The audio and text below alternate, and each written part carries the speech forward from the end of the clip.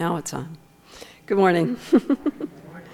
Our first lesson is from the Old Testament, is from the book of Jeremiah, chapter 28, beginning with verse 5, and that can be found on page 779 in the church Bibles.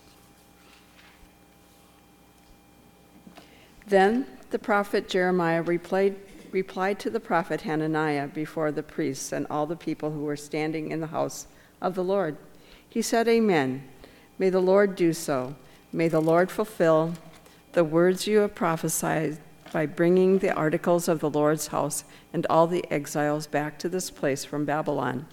Nevertheless, listen to what I have to say in your hearing and in the hearing of all the people. From early times, the prophets who preceded you and me have prophesied war, disaster, and plague against many countries and great kingdoms. But the prophet who prophesies peace will be recognized as one truly sent by the Lord, only if his prediction comes true. Our epistle lesson this morning is found in the book of Romans, chapter 7, beginning with verse 1, and that can be found on page 1117 in the church Bibles.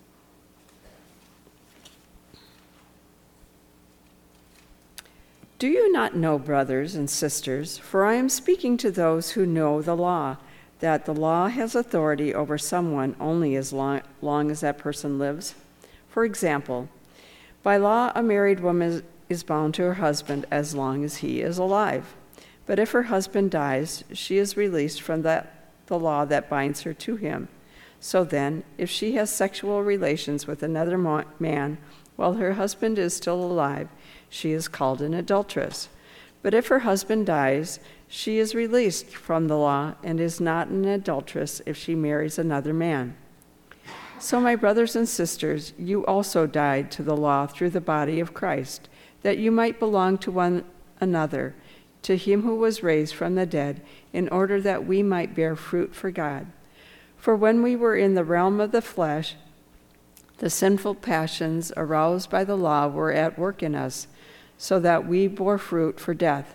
But now, by dying to what once bound us, we have been released from the law, so that we serve in the new way of the Spirit, and not in the old way of the written code. What shall we say then? Is a law sinful? Certainly not.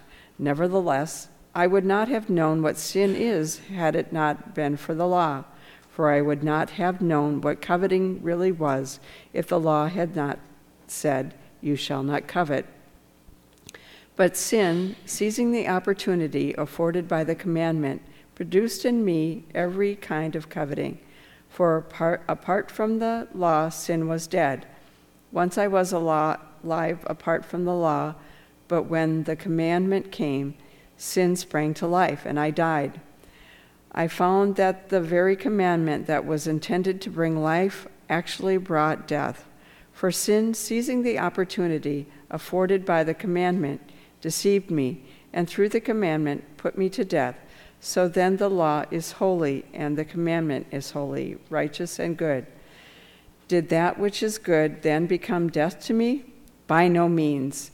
Nevertheless, in order that sin might be recognized as sin, it used what is good, bringing about my death, so that through the commandment sin might become utterly sinful. Our gospel reading is found in the book of Jeremiah, chapter 10, beginning with verse 34. And in respect to the Holy Gospel, please stand.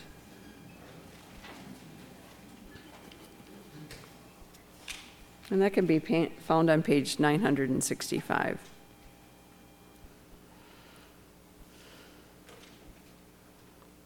Do not suppose that I have come to bring peace to the earth. I did not come to bring peace, but a sword. For I have come to turn a man against his father, a daughter against her mother, a daughter-in-law against her mother-in-law. A man's enemies will be the members of his own household. Anyone who loves their father or mother more than me is not worthy of me. Anyone who loves their son or daughter more than me is not worthy of me. Whoever does not take up their cross and follow me is not worthy of me. Whoever finds their life will lose it, and whoever loses their life for my sake will find it. Anyone who welcomes you welcomes me, and anyone who welcomes me welcomes the one who sent me. Whoever welcomes a prophet as a prophet will receive a prophet's reward, and whoever welcomes a righteous person as a righteous person will receive a righteous person's reward. And if anyone gives even a cup of cold water to one of these little ones who is my disciple, truly I tell you, that person will certainly not lose their reward.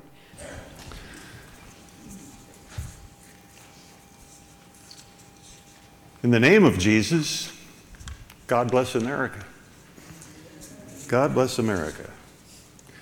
Certainly has blessed us over the years.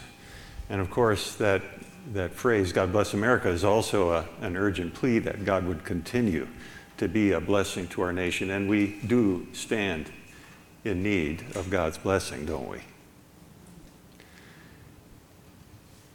Division. It's maybe what we have, especially right now as a nation, as the United States of America, experiencing is division. Partisan ideologies and bickering leading to gridlock. That's maybe the best way to describe what's happening in politics and government these days. We've got liberals against conservatives, Democrats against Republicans, progressives against faith and family coalition. We've got a president who's against the Supreme Court and a former president against the Department of Justice. Division. And the results of this kind of divisiveness, broken promises, failed policies, scandals, protests, some of them quite violent, threats of government shutdown, efforts at impeachment from both sides. Given this divisiveness, it's ironic, isn't it, that in the American Pledge of Allegiance, the United States Pledge of Allegiance, which we're all proud to recite again this 4th of July, probably learned as children growing up and reciting every day in school, that in that pledge we claim that we are one nation under God, indivisible. Indivisible? Word that means not able to divide. It used to be that under God was the controversial phrase in the pledge. But who today would claim that our nation is indivisible? Division is what we seem to have these days, not only in our centers of government, but in our larger society as well, especially as we're going to consider it this morning over the issue of what constitutes marriage and family, and how it is that this core, basic structure of family life is being negatively affected as a result. We are a divided nation with plenty of divided homes. And what is it that causes this division? Well, you could say a lot of things, of course, but certainly the influence, the negative influence of social media. Maybe higher education is causing it. Drugs, alcohol, poverty, to be sure. Conflicting interests, warped values, that too. Work, career, money, Jesus Christ. Wait a minute.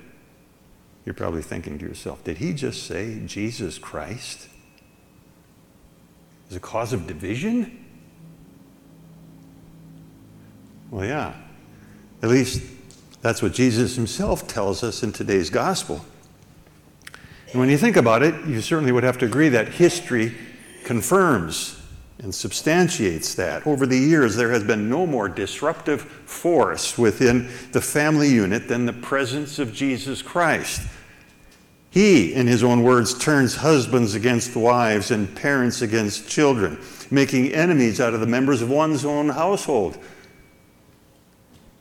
You see, more than anything else, it really is Jesus Christ that creates a division of the house. Now, to be sure, these are hard words from Jesus. They're hard to hear, but I want to tell you, they're also hard to preach. They don't sound like Jesus at all, at least not our idea of what Jesus should sound like. You know, as we heard last Sunday, if you were in church, the gospel reading, Jesus sends out his 12 disciples to go out and make disciples of people, and he gives us the same command. But this is how we're supposed to do it? Tell people to expect division, hatred, to take up their cross, lose their life? Doesn't sound like a very successful recruitment program, does it? But you see, Jesus is not interested only in big numbers, larger church membership. What Jesus wants is committed disciples. And so he's simply telling it like it is. This is the reality of his presence here on earth. In his own words, not peace, but a sword. Now, it's true, the angels of heaven sang about peace on earth at Jesus' birth. And on the night before he died, Jesus would tell his disciples, "Peace I leave with you, my peace I give you." But then he goes on to qualify what kind of peace it is that he gives when he says, "I do not give to you as the world gives." Worldly peace.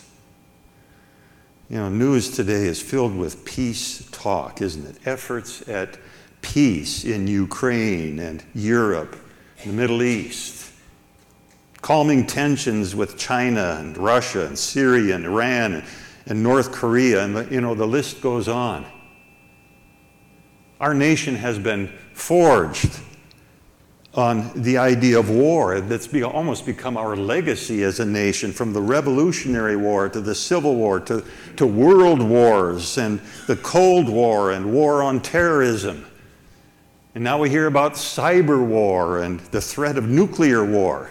We're experiencing culture wars out there in our country, which in the minds of some is leading to another civil war. You know, worldly peace comes and it goes, and it really never is fully realized. And there's also the watered down version of worldly peace that comes through the toleration and the accepting of conflicting views. You know, the kind of peace that the prophet Hananiah in our Old Testament lesson this morning was promoting. You recall, he was the prophet who was saying that, hey, no big deal, the children of Israel, they're in Babylon, but it's going to be a short time over there. There's going to be peace pretty soon, and they're going to come back. And Jeremiah calls him on it and says, hey, you'll be able to tell the true prophecy if it comes true. And of course, Hananiah was promoting more of a prosperity gospel, wasn't he? What we might today call fake news. Today it might sound something like, don't worry, all religions are simply different pathways to the same God. They're all capable of saving us. Just follow your own spiritual truth and it'll be okay. Well, doesn't that simplify things for us? You know, we can all get along just fine doing our own religious thing. We don't have to be divisive or offensive, politically incorrect troublemakers. We don't have to tell anybody about Jesus or bother trying to make them disciples. We can agree to disagree, and so we can get along and coexist and live in peace. Well, folks, if that is true, and sadly there are many even who call themselves Christians who claim that it is, then those early disciples of Jesus foolishly sacrificed their lives for nothing. And for that matter, so did Jesus. Regardless of what we think, the reality is that Jesus came to divide, not unite through let's all get along together and accept every spiritual truth claim sort of peace. Sadly, his sword today separates Christians from non-Christians, people whom we otherwise care about and whose division from us is anything but peaceful. The sword divides us as Americans and even slices into homes and splits families apart. I don't know personally of any greater pain than that of being separated from my closest loved ones over the presence of Jesus in heart and home. As a spouse and as a parent, I can sympathize with that inner turmoil that St. Paul went through when he writes in Romans concerning his family. Now, Paul was never married and didn't have any children, but he considered as family his fellow Jews, the people of Israel. And he goes on to say about them, because they had rejected Christ, I have great sorrow and unceasing anguish in my heart, for I could wish that I myself were cursed and cut off from Christ for the sake of my brothers, those of my own race, the people of Israel. Imagine he was willing to take their place in hell eternally so that they could go to heaven. That's how troubled he was at the division that was created between him and them. And yet, how many Christian homes there are today that are experiencing this division, this spiritual shutdown, and to one degree or another are feeling the pain. Yes, we have a crisis of marriage and family in this country of ours, don't we? And even in the church. And lo and behold, Jesus is right there in the middle of it. He can be a homewrecker. And that, folks, is the heartbreaking reality. And for that reason, Jesus would have us today again make a choice. There are many things in life that compete for top spot on our priority list. Good education, good job, health, home, good marriage and family. Jesus says, love me more. And I say, but I do love you, Jesus. I'm in church and I pray. Isn't that enough? And Jesus says, love me only. Not just first. Love me, not just some or most, but all of the time.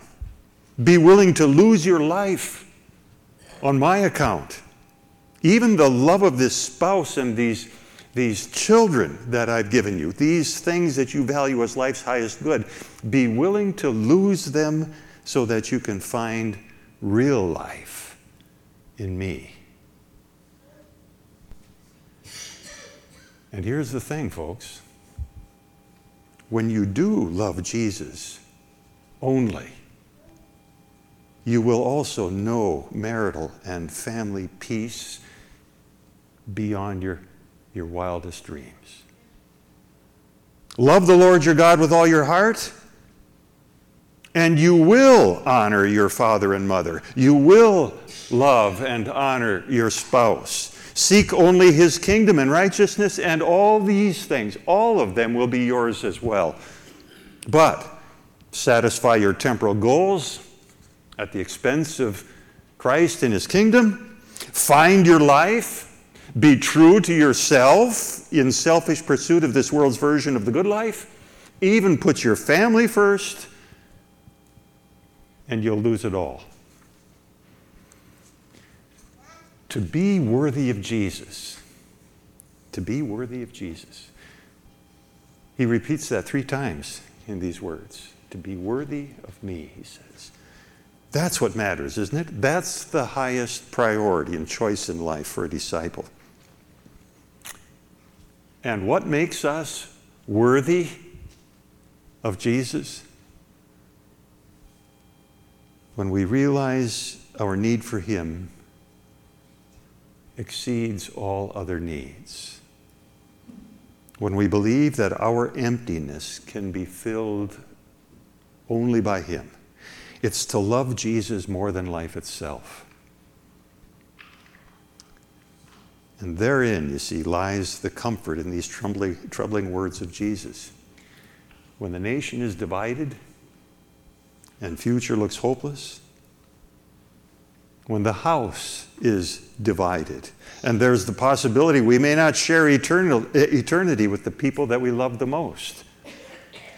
Even though everything seems lost, it's then that we need Jesus the most, and his love and forgiveness, and the promises of his word. Then we are nothing, and he is everything, and we are left only to beg for mercy, totally dependent on him. Dying to self, we find our life in him. That's what makes us worthy of Jesus. Finding us empty, he will fill us up. This is the peace that Jesus came into the world to bring.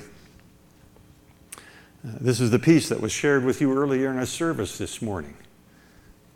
In the words of forgiveness proclaimed to you, the peace of God that surpasses all understanding, because it comes from a heavenly Father whose love drove his only Son to die on a cross for you. I mean, who can understand that? Jesus knows about a house divided, about brothers who rejected him, friends who betrayed him, his own father who forsook him in his hour of direst need. And now, with our selfish agendas and priorities, we too choose to be his enemies. But God demonstrated his love toward us in this, that while we were his enemies, Christ died for us. Old Testament Job, the guy who lost everything in this life, lost all of his wealth, his family, all 10 children killed in a storm, and finally his own health, and his wife telling him, "Hey, Job, curse God and die." He's the guy who finally said of God, "Even though he slay me, yet will I trust in him." Even though we live in a country and in a world becoming more and more godless, and in a house divided by Jesus, even though we or our loved ones walk through the valley of the shadow of death, yet we will not fear. Yet we will trust him. And who knows whether that trust, demonstrated in words and deeds of kindness, will one day rub off on those who live in the house with us, or on those in our own country who are divided from us politically, morally, or spiritually. Because only in the love of Jesus can there be a nation united, a house united, and the hope of life forever. May this peace of Christ be with you and in you. And to that end, God bless America. Amen.